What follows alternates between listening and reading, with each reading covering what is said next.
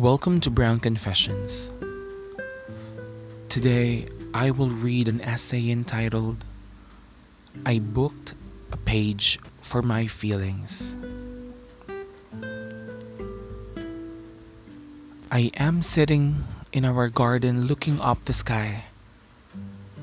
It is about to rain because the dark clouds are slowly forming a huge stadium of angry mobs. My heart then felt heavy. Things have been so depressing lately. 2 nights ago, when I was in our church's center, the rain was being ridiculed by my churchmates.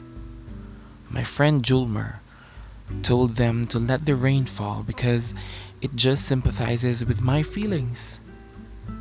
I laughed and poked fun at him, for that was the most ridiculous joke ever.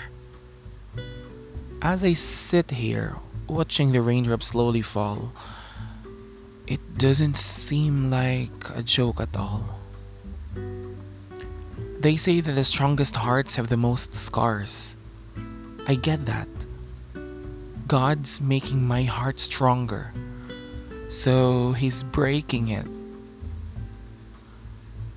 But Lord, can this be the last for now? My heart's weak. It was numb, but not strong. I am in no position to ask you this, but you know me. We talked about this every night. Then you added another. I had 2 rejections already, big ones. 2 nights ago, I found out that I was not accepted in the school I really wanted to be accepted in. All my plans were connected to it, and my vision of the future was ruined in an instant.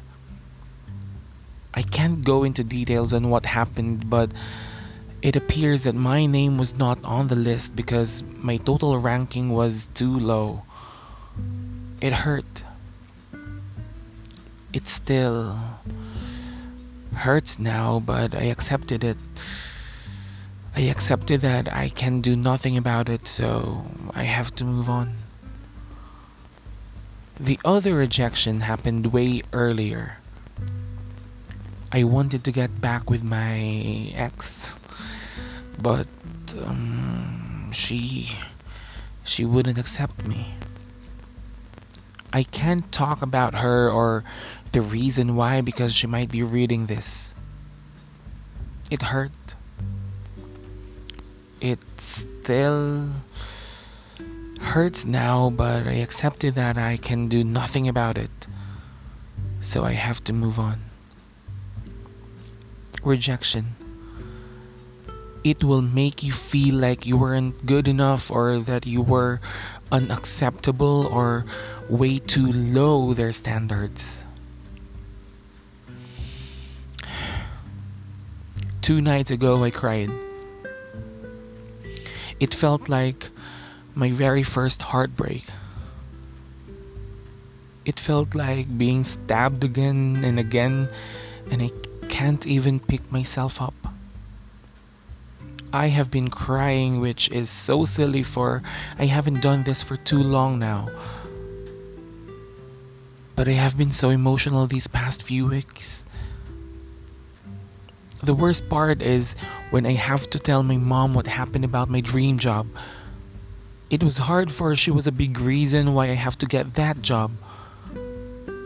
It was one of those nights, those nights where you are in your room, you lay in your bed, and your hand was on your mouth so you don't make a sound as tears fall down on your face, and you can just feel your heart breaking.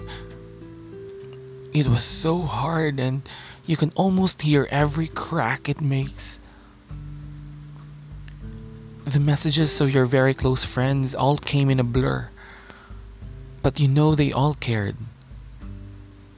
But their words didn't sink in like they should.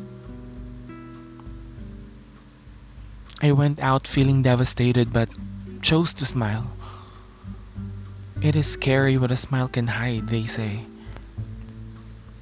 My friend Girly told me, confront your demons. I know what she meant. It is just that sometimes I wrestle with my demons. Other times we just lay in bed and snuggle.